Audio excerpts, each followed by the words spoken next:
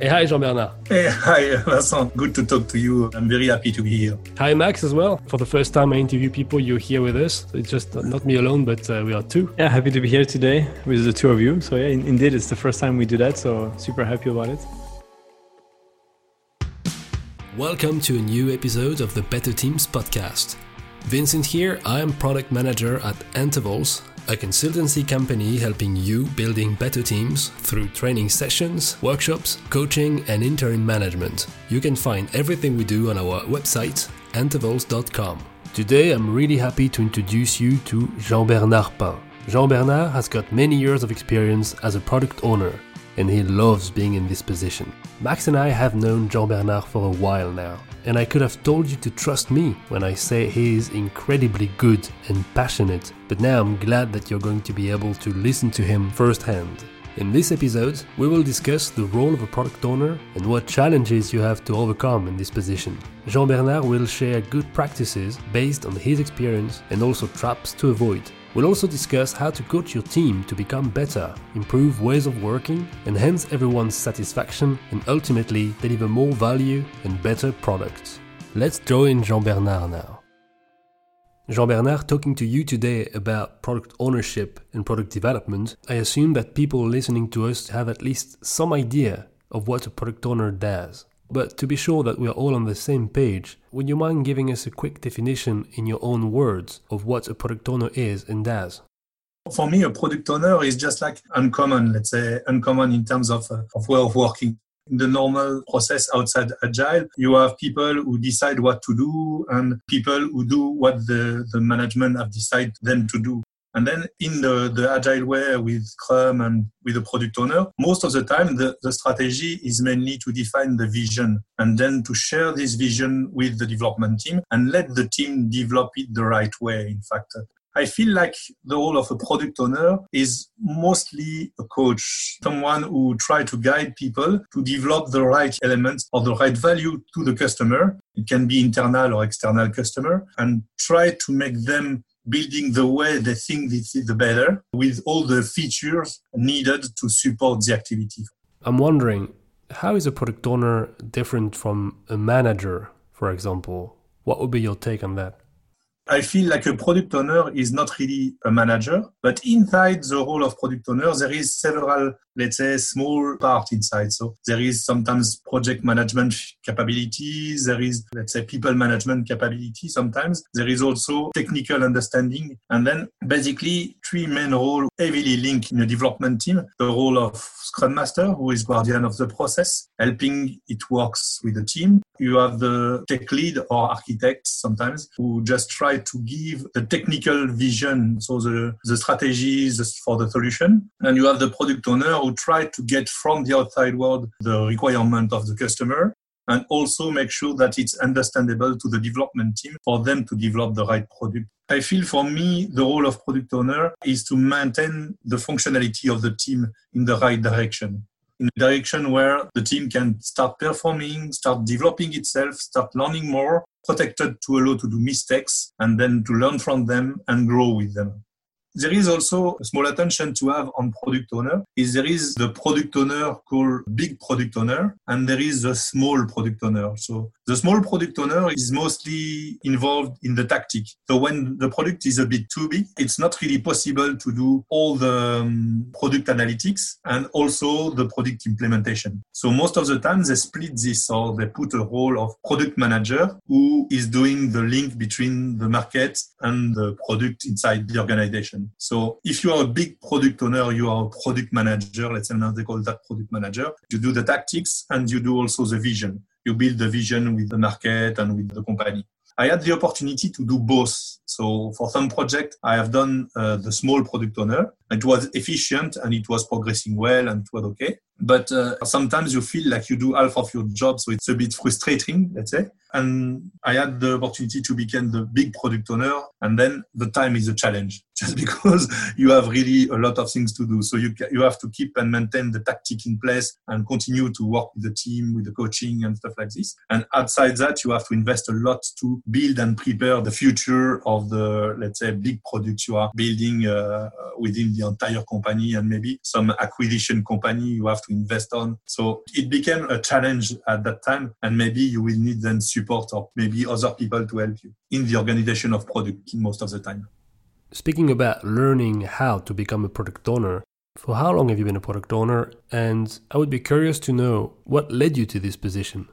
When my company at that time decided to implement Agile, I was just like everybody, afraid at the beginning and just interested. And then it get to my value. I was a developer and I switched to Scrum Master first. The experience of Scrum Master allowed me to understand a bit more the process, the way we have to work together, the adaptation, the continuous improvement, and the really key to success in the Agile method. And then after, there was a project manager assigned as product owner on my team. And this project manager, in fact, was just not knowing how to do the product owner role. So he was relying on me to prepare and build the product. And in fact, he decided to leave the company for personal reason. And then my manager asked me, who do you think could take the job of product owner? And I say me, just because I discovered that I've been doing it myself for more than a year. It started like that. So.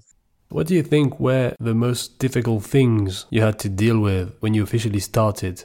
The more difficult things I have to deal with was to push a bit the technique outside of myself and to make sure that I'm focused on the product part of the things. This is the tricky part when you come from IT, then you just like stay a bit too much close to the solution. And I had to push that a bit back to get into a position to support the architect, and our product was internal product at the beginning. So it was very challenging to me not to dive into the technique, not to help with the solution, but to stay on the vision and on the strategy of the product. What do you like the most in this position? What is the most fun for you? For me, the most fun is the teamwork. You have a team and you do your best to make this team performing. By saying making the team performing is not saying you have to perform or something. It's just like identifying what is working well, just because in every team, there is always something's not working. By having issue, we have opportunity to improve. And then we just have to identify the issue and try to figure out how can we deal with them, improve ourselves to reduce them or to use them to make more progress or more development. And also, even for each member of the team, thinking how can he bring more value to the team and how can we bring more value to him. In fact, if you think about a good product owner is something like a product owner who is oriented to people. It's not people management, it's people support. We talk about sometimes the servant leader when we talk about the Scrum Master and so. I think just all the role, the dev lead, the architect, the analyst, the QA, and everybody inside the team. It's a cross-functional team. Everybody has his own value and bring his own value and need his own respect and receive his own support. And if you are able to manage this support people and not the team, let's say, I will support the team. It's not so efficient. But if I support, for example, one member of the team because he had difficulty here, I can help him to find out a way to fix it, or I can help him to interact more with the other of the team. There is several possibility to help people, even coaching, feedbacks, and all communication techniques. And it allows you not to be just like the one who manage everything. It's just the one who push and support everything. What I appreciate also in the role of product owner is the freedom. So you have the freedom to understand what is needed and to try to discuss and sell it and negotiate it with the management, with the managing directors, and just like trying to create some solution which is innovative and flexible. My vision as a product owner is just like, it's a bit emotional sometimes. I feel like you need to love your product when you're product owner. And then if you love your product and you trust it, then you just have to help people to trust too. And then you will discover that they will be able to build some things you even not imagine it was possible to do. Max, you want to say something? Yeah, actually, I wanted to rebound a bit on that because, when we talk about product owner, we always say it's kind of, the successful product owner should be a mini CEO. Of course, you can't always be a mini CEO in your organization. It depends on which organization you are, how big it is, how flat is it, all these things. But I often talk about, informal source of power and formal source of power. So a formal source of power is what a title would give you if you are really high up in your organization. And informal is more like influence, right? So it goes down to your personality, your expertise, and things like that. And I would assume that a good product owner is capable of really mastering this kind of informal source of power. And you and I, we've known each other for a while, and I know your personality and how you can make things move forward. So I would like to hear your opinion on that, on this need for informal source of power to be a good product owner. In the role of the product owner, it's less on the team and more on the organization to make decisions on major strategy on the product, on the vision. And in fact, this exercise is an exercise where you slow down your ego and you leave the word to the other to listen to them and get from them what they want to do with the product you are building. And then it opened the room for opportunity, saying that this product could develop the company instead of having a product who is just doing the thing requested. I feel like the influence you have within your management and things is just like by showing them the truth, by being transparent, and also by giving them the hand to understand what you are doing and for what purpose you are doing it. For example, in my main project from the last year, what we try to do is to build a steerco where everything is explained. And then when the trust is there, then we can negotiate details, get more resource, organize the way we will continue to develop the product, and also share this product maybe with a bigger organization. So there was really a good opportunity to do that. But this part is just like we are not influencing the people. We are just like showing the people that things are possible. There is a key element I feel like it helps to allow the product to develop by itself is to pay attention, not to overpromise and not to say that we can do something we can't do. When we have done the mistakes, like we have said, we will do that and we can't, we have to say it very early. So it's an under-promise and over-deliver. Yeah, exactly.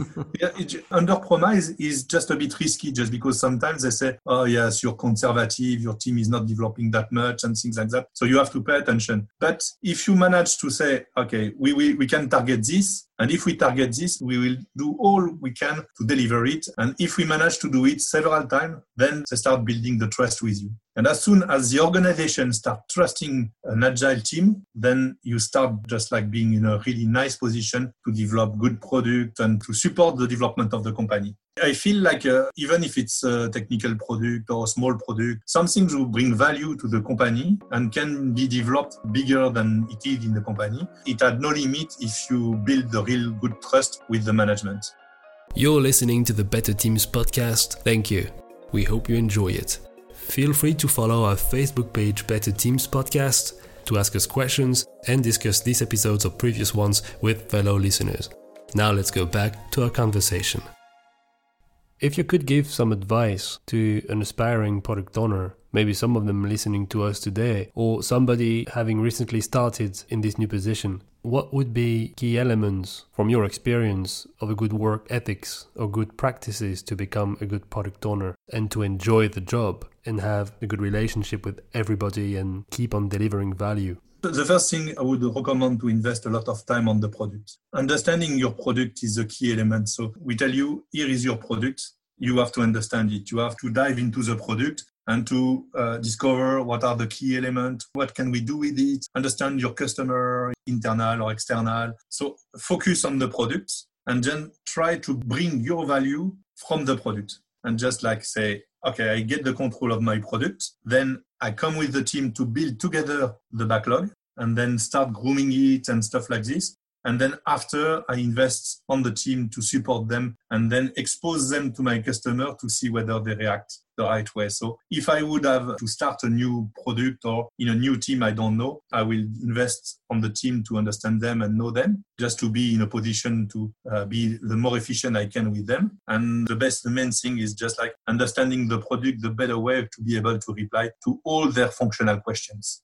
And then after, as I'm a bit technical, I will dive into the technique to have some basic knowledge, not to be the stupid guys in the teams, just because it happens sometimes. You have some guys who come really from product, so they are really clever. And then when you want to start discussing with them the way it's implemented, they say, I don't understand anything you say and things like that. So according to me, a product owner should focus on the product, but a basic technical knowledge is a plus for a product owner. I asked you about advice or good practices, but on the contrary, what would be examples of traps to avoid? Things that could really harm your impact or your action regarding the team and the project? If you're a product owner, you're taking some responsibility over the product, the project, the organization, and the management in a way. You have to stay in your flat position where there is no people management between you and the team. The team should stay free. The ownership is the team. It's not you. And then you have to pay attention not to take some ownership you are not supposed to take. And it's the same thing with the outside organization. So if you organize a SteerCo and you manage a SteerCo, you take responsibility, but you have to limit your responsibility to the activity you decide to make. At the end, it's not you who decide. You have to pay attention to leave the decision to the right managers and the right people who can decide. Because if you start deciding, then your decision is not had no more power. So the thing is, every time you interact with people outside the organization or in a big organization, you have to think that as a product owner, you are part of it, but you are not the one who decides. So making sure that the mandate is clear, basically. Yeah, exactly. What you do, you prepare the mandate, you negotiate it, and then you get the sign-off. So if I want to start a project, so imagine I have a new project, I want to start it, I prepare it, I bring it to the SteerCo already, and I ask him, can I start it? Even if I start it, I need more resource. Can I have more resource? And things like that. And then they say yes, no, or we will do like this. We'll come back to you soon or stuff like this. So the exercise is to simplify the life, to make the management taking the right decision on the right time. And sometimes with resources, you try to play a bit. But if you do mistakes, then you do not have the resource. So you have to listen to people carefully. And then what I usually say is that when we have SteerCos or meetings, complex meetings to negotiate, most of the things should be negotiated before with people and then almost agreed. And then after you bring them to the SteerCo for just a sign-off. And most of the time it works. And also what is difficult for some product owner is just to accept to give some time for the team to pay their technical debts. So what I try to do as a product owner is making sure that all the component of the success of my product is taken into account. So having some space to pay the debts, having some space to improve the process, having some space to, even if it's very difficult and we have challenging timeline and stuff like this, making sure that we continue to invest in the team, in the product, in the technology, and in the process there, all the time. I know one pleasure of yours is to develop autonomous collaborative teams. And I was wondering, is it really the role of the product owner, or is it something that you simply like to do? And how do you reach a good, sustainable level of collaboration within the team? And how do you become a facilitator, an enabler for team success? That's a good question. I'm a bit puzzled with that just because, in fact, I discovered by accident that coaching for me is really some things I really like to do. Coaching is just like helping people to develop themselves only for themselves. And just like by developing themselves for themselves, I discovered that they're also developing themselves in the project, in the product, and they are doing better things with me. Every people in my team are really different. What I try to do is to adapt myself to everybody and to get the better from them and to give them the better of me. And then, let's say, this interaction just allow me just to share with them that they can do better, that they have opportunity. And I try to build opportunity inside the team. For example, in our team, we have a lot of parallel projects. Those parallel projects are done with the entire team. So it's not one people per project like we can imagine. Everybody is working on all the projects. But to be able to manage the amount of projects, we have to ask one of them to take a bit more ownership on some of them. We call that project lead. And it's an activity where the guy just like helping, showing the progress of the project, participating to the update of the status. So there is a part of project management inside and also better ownership, let's say. When we have done that, at the beginning, it was a bit difficult, but there is a lot of people who start developing themselves a bit more, just like investing, understanding, building more, interacting more with the clients. So we generate an effective energy between the team and the partner for every kind of things. And these things just like show up a bit visibility, simplify the process, automate a lot of things, and free up a lot of time to people to develop and to accelerate the project. And we continue to improve this process and to also develop inside the team the capacity to manage a project. And even some developers who are just like developers start being analysts now and start being more than developer and analyst, maybe project manager and stuff like this, and can perhaps develop themselves as tech lead or maybe architect or stuff like this. We are coming to the end of this conversation. Max, do you have one last question you would like to ask Jean-Bernard maybe? I would say if you would do it all over again, what would you change? That's a good question. A very good question. All the things I change will come from me. In fact, most of the mistake I've done was on the influence. So I try to influence a bit too much the people.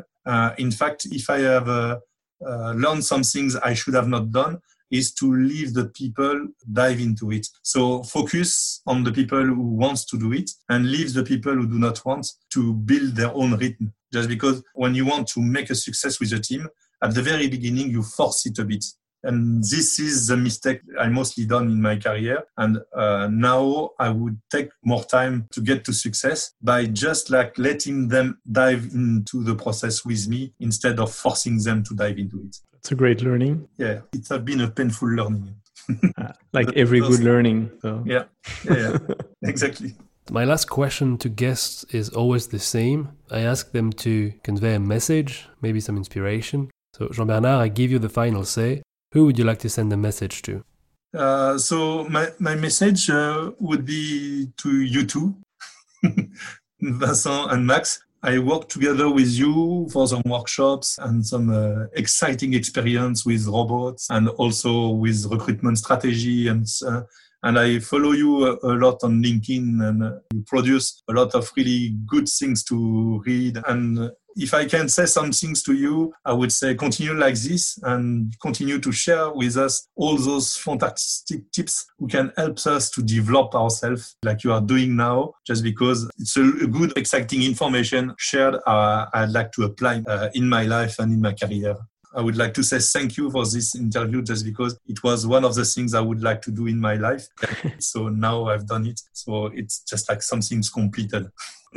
That's really our pleasure, and thank you for your kind words. It's the first time somebody does that to me in an interview, thanking us. It's really heartwarming. Thanks a lot. Thanks for your time and your enthusiasm and your wisdom. Thank you. Thank you very much. And thank you, Max, for being part of this one. You're welcome. It was great. Thank you, Max. Thanks, everybody, for listening.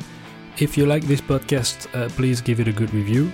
You can also join our Better Teams podcast growing community on Facebook, where you can start interacting with other fellow listeners and directly ask us questions that we can address in the next episode. Thank you for listening. See you in the next episode.